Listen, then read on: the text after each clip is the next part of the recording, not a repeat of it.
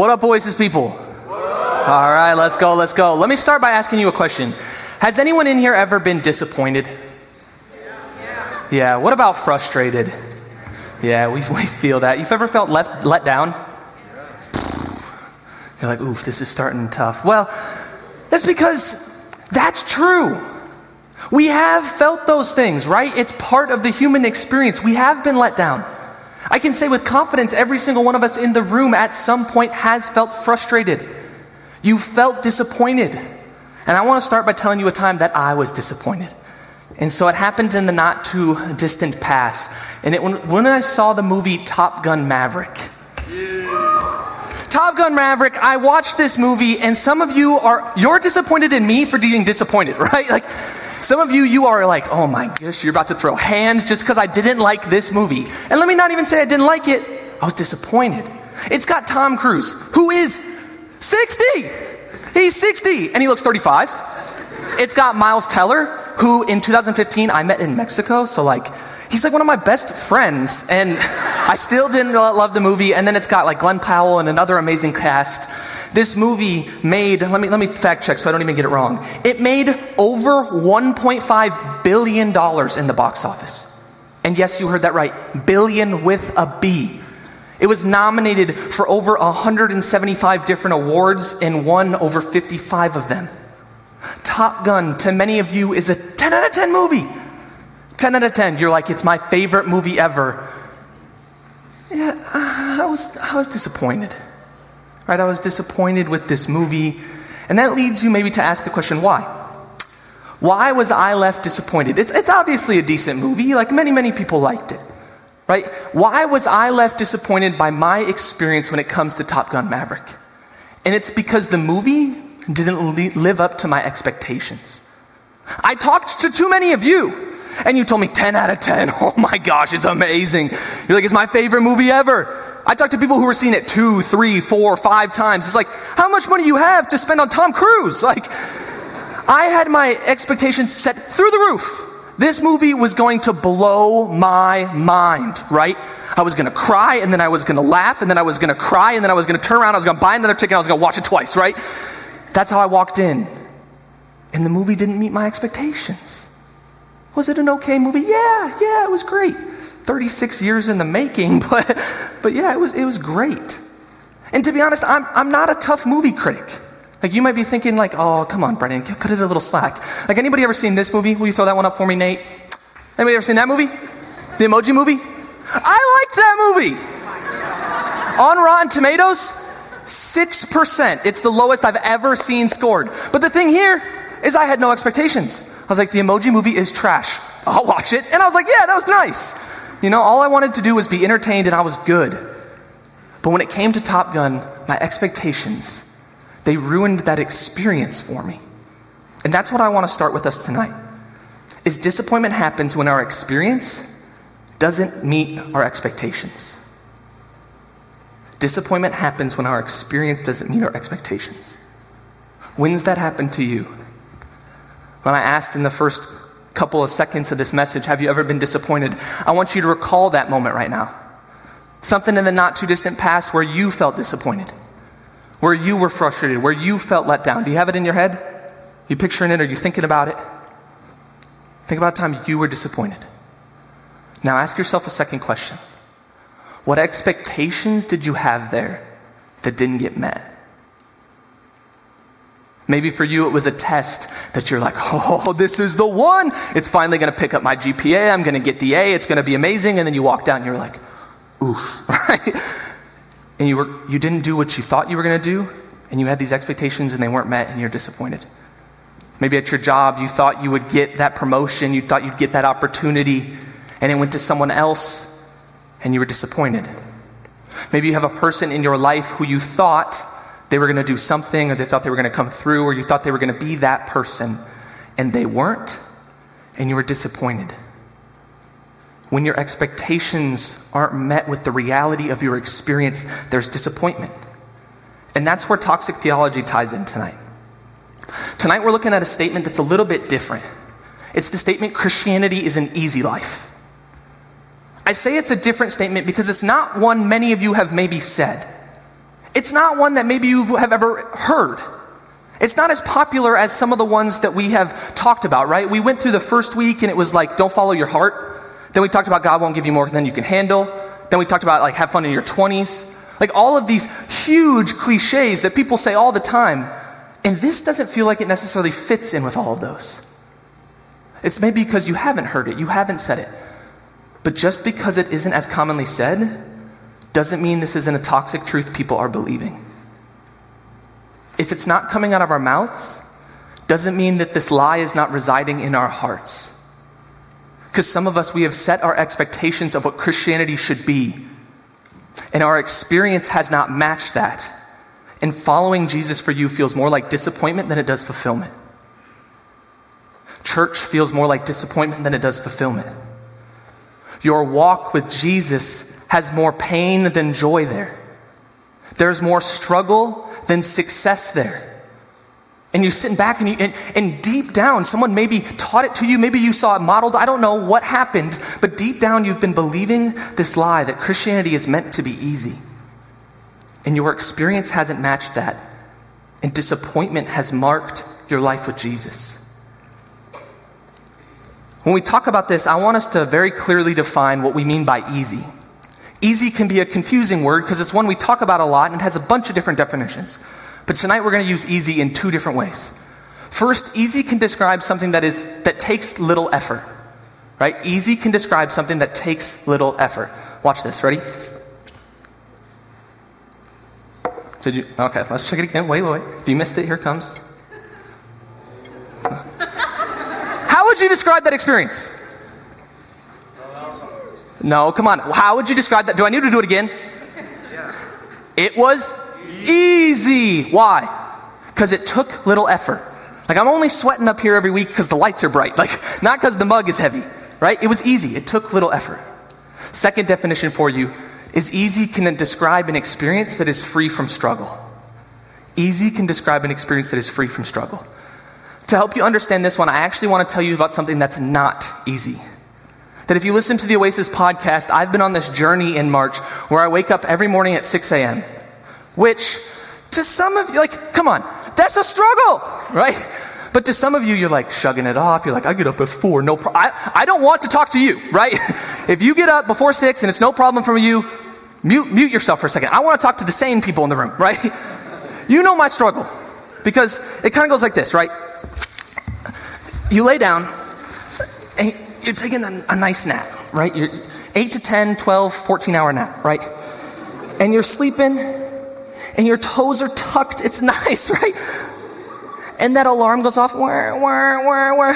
And it always happens when you're in the deepest of sleeps, like you're right in that REM cycle and it starts to go off, and your eyes crack open just a little, right? You got the crust, it's like, you got that good sleep, and the emotions are sadness and confusion and fear and anger, and you're like, what is this world? Because you have to get out of the warm, cozy, comfortable, safe bed out into the dark, scary, terrible world. Like, is anybody on this journey with me every morning, right? The alarm is not my friend this month. It's been a struggle. It's been a struggle. It has not been easy. It's been 30 days and every single morning it's been a struggle. So easy has two definitions. One, that it requires little effort, or two, it is free from struggle. And in both instances, these definitions are untrue in describing the Christian life. The statement, Christianity is an easy life, is wrong, and I want to show you why from God's word. If you have a Bible, open up to Matthew 16, and as you flip there, I'm going to pray.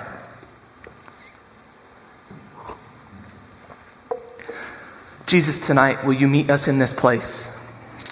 Will you speak through your word? Spirit, would you come and open our hearts? I pray that in Jesus' name. Amen. Matthew 16, verse 24. Then Jesus said to his disciples, whoever wants to be my disciple must deny themselves.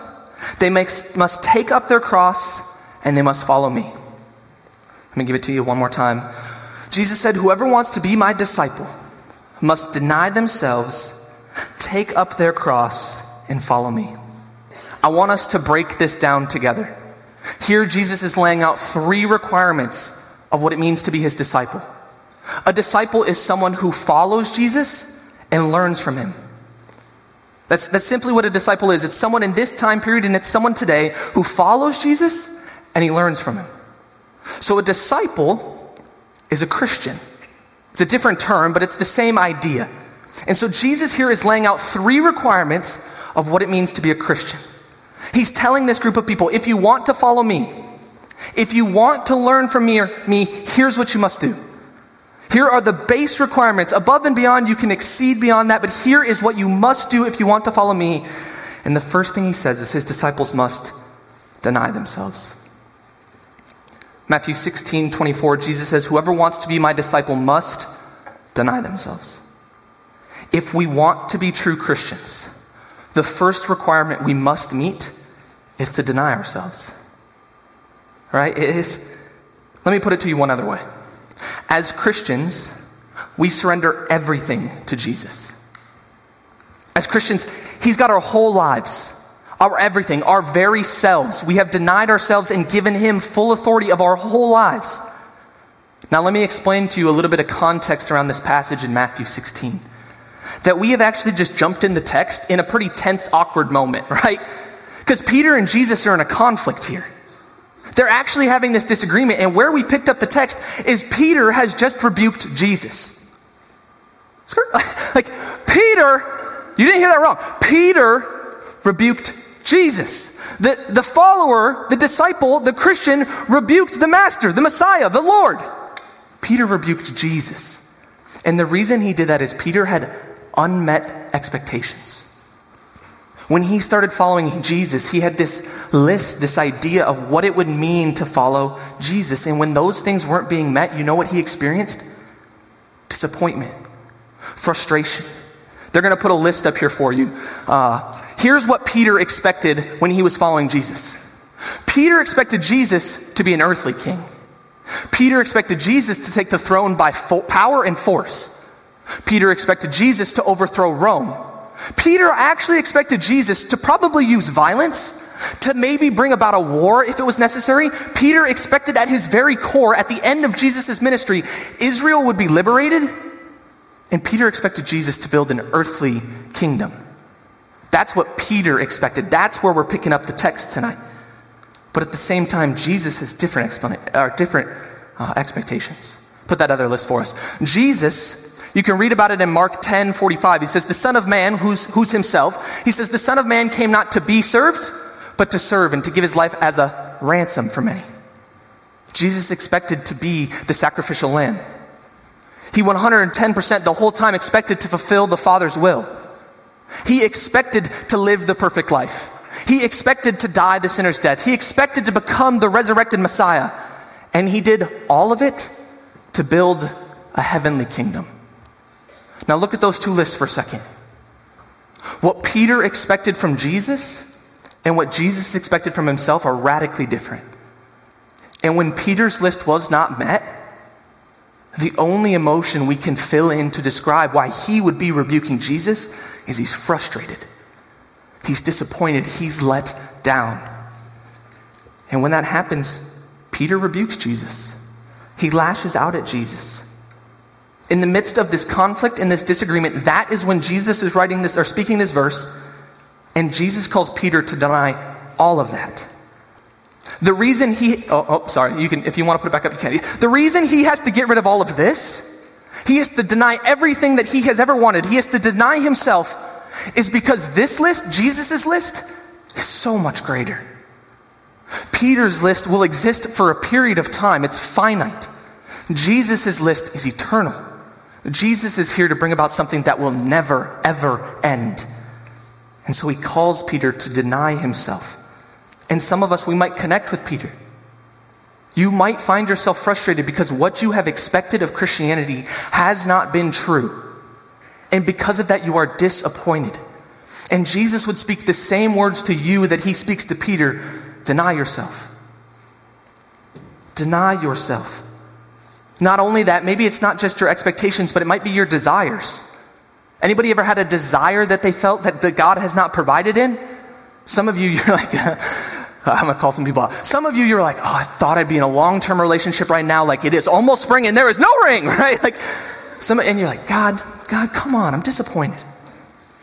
Some of you thought that you would have graduated by now. Some of you thought you would have had a job by now. Some of you thought you would be in a new city, in a new place. Some of you thought you'd be happy by now. And when that hasn't happened, it is added to your disappointment. And Jesus tells you, not because all of those things are wrong, but because he has something greater for you. He says, deny yourself. As Christians, we are called to surrender everything to God, including our expectations and desires. And that's hard, right? Is that not hard? Anybody wrestling with Jesus, what Jesus is asking of us here? I have desires. I have opinions. I have things in my life that I want to see come to fruition. And when Jesus tells me to deny that, it's hard.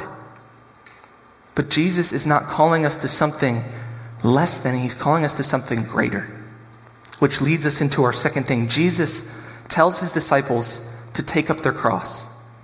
Matthew 16:24, Jesus said, whoever wants to be my disciple must deny themselves and take up their cross.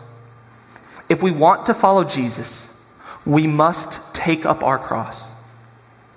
Too easily, the depth of what Jesus is asking of his followers here is lost on us. To us, the cross is a symbol of hope. To the people he is talking to, the very first disciples, the cross is a symbol of torture and death. To us, it reminds us of Jesus' crucifixion, yes, but also his resurrection. To them, it only reminded them of the Roman oppression and torture. And the Romans, they were experts at torture. This is what they mastered. And that torture itself, it actually epitomized itself in the crucifixion. But we can't get it confused. What Jesus is talking about here is not just the crucifixion. He is inviting them onto a journey that is called the cross. And crucifixion was the moment that they hung on the tree. But the cross starts hours before then. You can actually read about Jesus' experience in Mark 15, Matthew 27, or John 19. But I'll just describe to you what happened for most people. That after a person was convicted or condemned for their crime, they would be sentenced to go be beaten by the Roman soldiers. I've got a couple more pictures up here for you. The first one here is a Roman whip. And you can see in this Roman whip that yes, there's the leather straps like we maybe would think of as a whip, but there are also these small pieces of bone woven into the straps. These bones were often sharpened or specifically picked because they were had pointy edges so that when you were hit with the whip, it would cut your back, leaving deep lacerations. Then there were also metal balls, usually made of lead on there, that they had woven in there. So again, when you were hit with the whip, it would not just cut you, it would not just whip you with the leather, it would actually deeply, deeply bruise you. And so they would whip the people before they were crucified. And then the next picture for me, Nate, is the Roman soldiers, they carried this staff. And the staff had a ball on top. If it comes up, it comes up. But the staff had a ball up on top. And they would hit people with this staff that had a ball. And when the ball would hit the people, it had extra weight to it so that it would drive deeper into the flesh. I told you Romans were torture experts. They knew how to whip a prisoner, how to beat a prisoner to right on the verge of death. They had it to a science. That they would do it to the point where this person was right on the verge of dying, inches away from their final moments. Only then would they relinquish the beating. And that is only the start of the cross. After that, a person would be forced to carry their cross. Crosses ranged somewhere between 7 to 9 feet at this time. They weighed somewhere between 100 to 150 pounds, and they would put it on their back and they would drag it somewhere between a quarter to a half of a mile to the place that they would be crucified. Think about that for a second. You've already gone through a beating that has put you right on the verge of death, only to put the very thing that will kill you on your back and drag it to your execution. Once they got there, that's not when the pain stopped. They would be paraded through the town on this hike. They got to the hill that they would have been crucified on, only to have the metal drove through their hands and feet. No relief, just more suffering. The sound that would have pierced the air as nails driven through flesh-crushing bone. Finally, they would hang there. Crucified, beaten, naked, ashamed. some for as long as 4 days, before eventually suffocation overtook them and they drowned in their own blood. The cross is not a moment of suffering. The cross is a journey of suffering. That as Christians, Jesus is inviting us, his disciples, to join him on a journey of suffering, not just one instance, not the possibility of suffering. He's inviting us to something hard. As Christians, we need to learn that suffering is part of following Jesus. It's not something some of us experience. It's not something one of us experience. It's something all of us will experience. Jesus is our example for life. He is who we follow. And he suffered. I just walked you through the cross, but we could actually start there and start to backtrack to see all the ways Jesus suffered. The Jews, they denied Jesus. Peter, he disowns Jesus. Judas, he betrayed Jesus. Pharisees oppose Jesus. Followers leave Jesus. Community ignores Jesus. Family rejects Jesus. People are confused by Jesus. Kings try to kill Jesus. And the whole time, no one fully understood Jesus. The very people he came to save, no one gets it. Jesus is the son of suffering. His life is constantly marked by it. From being born in a stable to dying on the cross, Jesus suffered. And he's our example. Jesus' suffering doesn't just appear in his action, but also in his speech. John 15:18-20 says this: "If the world hates you, keep in mind that it hated me first. If you belonged to the world, it would have loved you as its own. As it is, you do not belong to the world, for I have chosen you out of the world. That is why the world hates you. Remember what I told you, a servant is not greater than his master. If they persecuted me, they will also persecute you." Jesus said to those who follow him that they would also suffer. He modeled it and he spoke it. Not only that, but the people who followed him experienced it. Paul in 2 Corinthians 11 describes his experience following Jesus. Here's what he said. Paul says he's been in prison, he's been flogged, he's been exposed to death, he's been beaten with rods, he's been pelted with stones, he's been shipwrecked, he's been in danger from rivers, bandits, Jews, Gentiles, and false believers. He's been in danger in the city, in the country, and at sea. He's worked, he's labored, he's toiled, and he hasn't slept. He's hungry, thirsty, cold, naked, and worried. That is Paul's experience following Jesus. And he turns around and he writes to Timothy. And he says, in fact, everyone who wants to live a godly life in Christ Jesus will be persecuted. Paul lived it. And he spoke it. He said, everyone. And it's not just Paul. It's all over Scripture. It extends even beyond that into human history. Even today, there are Christians who are still suffering from persecution. There's a stat up here. Pew Research showed that Christians are still being persecuted in 145 different countries. This same study showed 1 in 7 Christians suffer from severe persecution. Another organization called Open Doors, they said 4,000 people died because of their faith in 2018 alone. That same study showed 11 Christians die every single day in some of the worst countries now. Persecution, it is still happening today. Suffering is part of the Christian experience.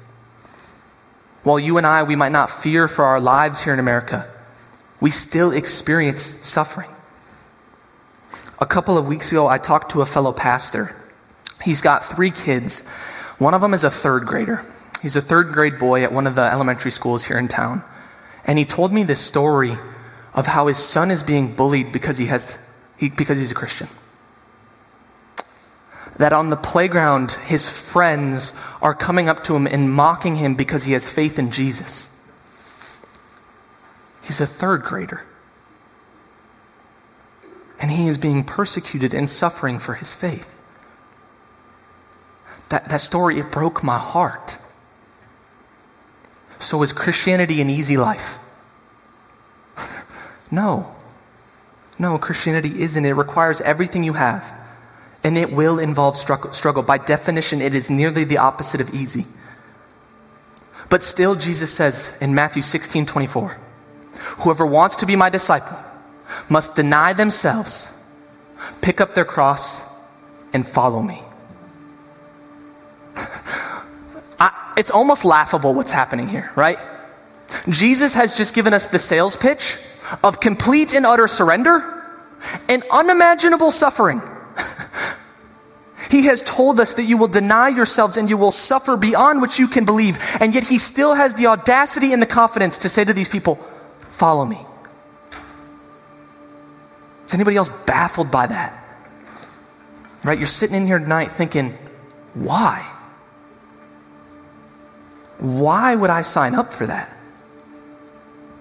Why would I be a part of this? Why would I follow this Jesus guy? After everything we've heard, why still follow Jesus? And it's because while Christianity is not an easy life, it is the best life. While Christianity is not an easy life, it is the best life. John 16:33, Jesus says this, I have told you these things so that in me you may have peace. In this world you will have trouble, but take heart, I have overcome the world. Will this life bring hardship? Yes. Will following Jesus be easy? No. But Jesus is still worth it. He's still worth it. Jesus and everything he has to offer you is worth it. He's got everything you'd ever need for this life and the next. His promise and his kingdom are eternal. So Jesus is still worth it. And in that verse, I want to pick out two promises for you. The first one is a promise of peace. Jesus says here, I have told you these things so that in me you may have peace. These things Jesus is referring to is the same persecution and suffering we've talked about tonight. He's explaining it to his disciples, and as he does, he's reminding them that in the midst of pain, in the midst of suffering, in the darkest valley, in his presence, there is peace. The reality is, suffering is not exclusive to Christianity. I hope tonight you recognize that suffering is not absent from Christianity. It's a part of it, but it's not exclusive to it. Everybody in this world suffers. The world we live in is a broken place where bad things happen. You don't have to live here very long or know very many people to experience the brokenness. But in the midst of the brokenness, there is peace there in Jesus. In the midst of the pain, Jesus has peace. Has anybody walked through something hard lately? Something where you have just been grinding to get through it. Something that it's just, you can't believe you have to walk through it, but it is your life right now. Have you walked through something hard lately? Unfortunately, I think too many of us experience that reality as well.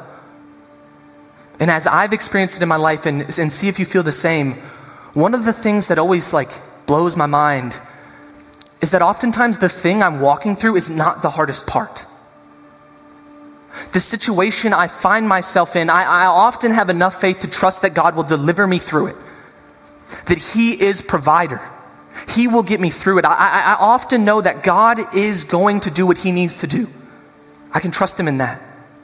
But the hardest part for me, and maybe it's the same for you, is even when I believe that, my mind, it just goes. I'm thinking about this situation constantly. I'm dwelling about it always. I'm anxious over it. I'm being distraught by it. I'm frustrated by it. I'm disappointed by it. It is locked in my mind. And you know what we need when we're struggling in that way? We need peace. In Jesus, he promises you peace here. When all the world is suffering, when everybody's walking through that dark valley, Jesus is there with you, giving you peace. The second promise that John 16:33 says for us is Jesus has promised you hope. He says here, but take heart, I have overcome the world. There's hope in Jesus.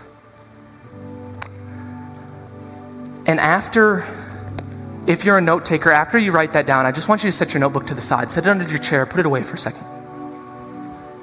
Because hope is this thing, we can hear about it, But I also pray hope is this thing we can cling to. Hope is this thing we can experience tonight. Hope is this thing that we can put our faith in Jesus. Because the dark stuff, the suffering, the hardship, the struggle, the dark valley, the depression, the anxiety, all of those things, they don't last forever. They don't last forever. Jesus has told you in his word, he has hope for you. That hope is because he has overcome. The Greek word there is nikaha, and it talks about to overcome, to conquer, to be victorious. And that is what Jesus has done. He has paid the price. He has done what he needs to do. He has held up his end of the bargain. And now we, by coming to him in faith, we can experience hope.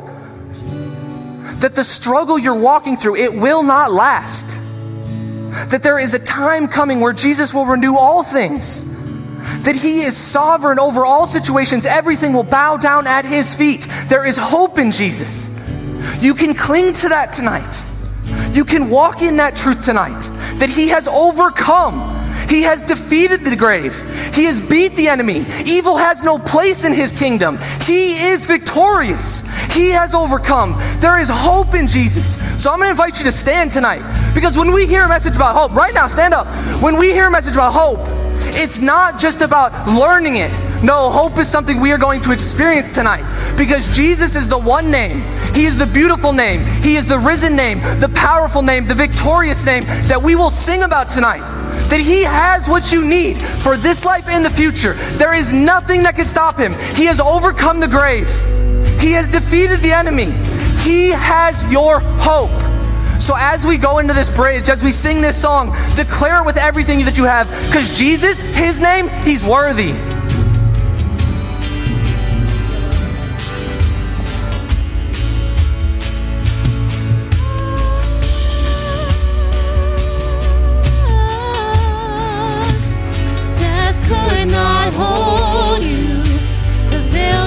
Before you silence the boast of sin and grave. The heavens are roaring the praise of your glory, for you are raised to life again.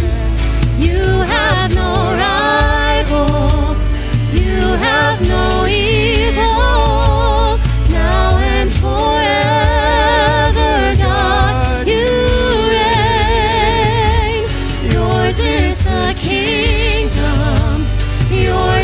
The glory, yours is the name above all names.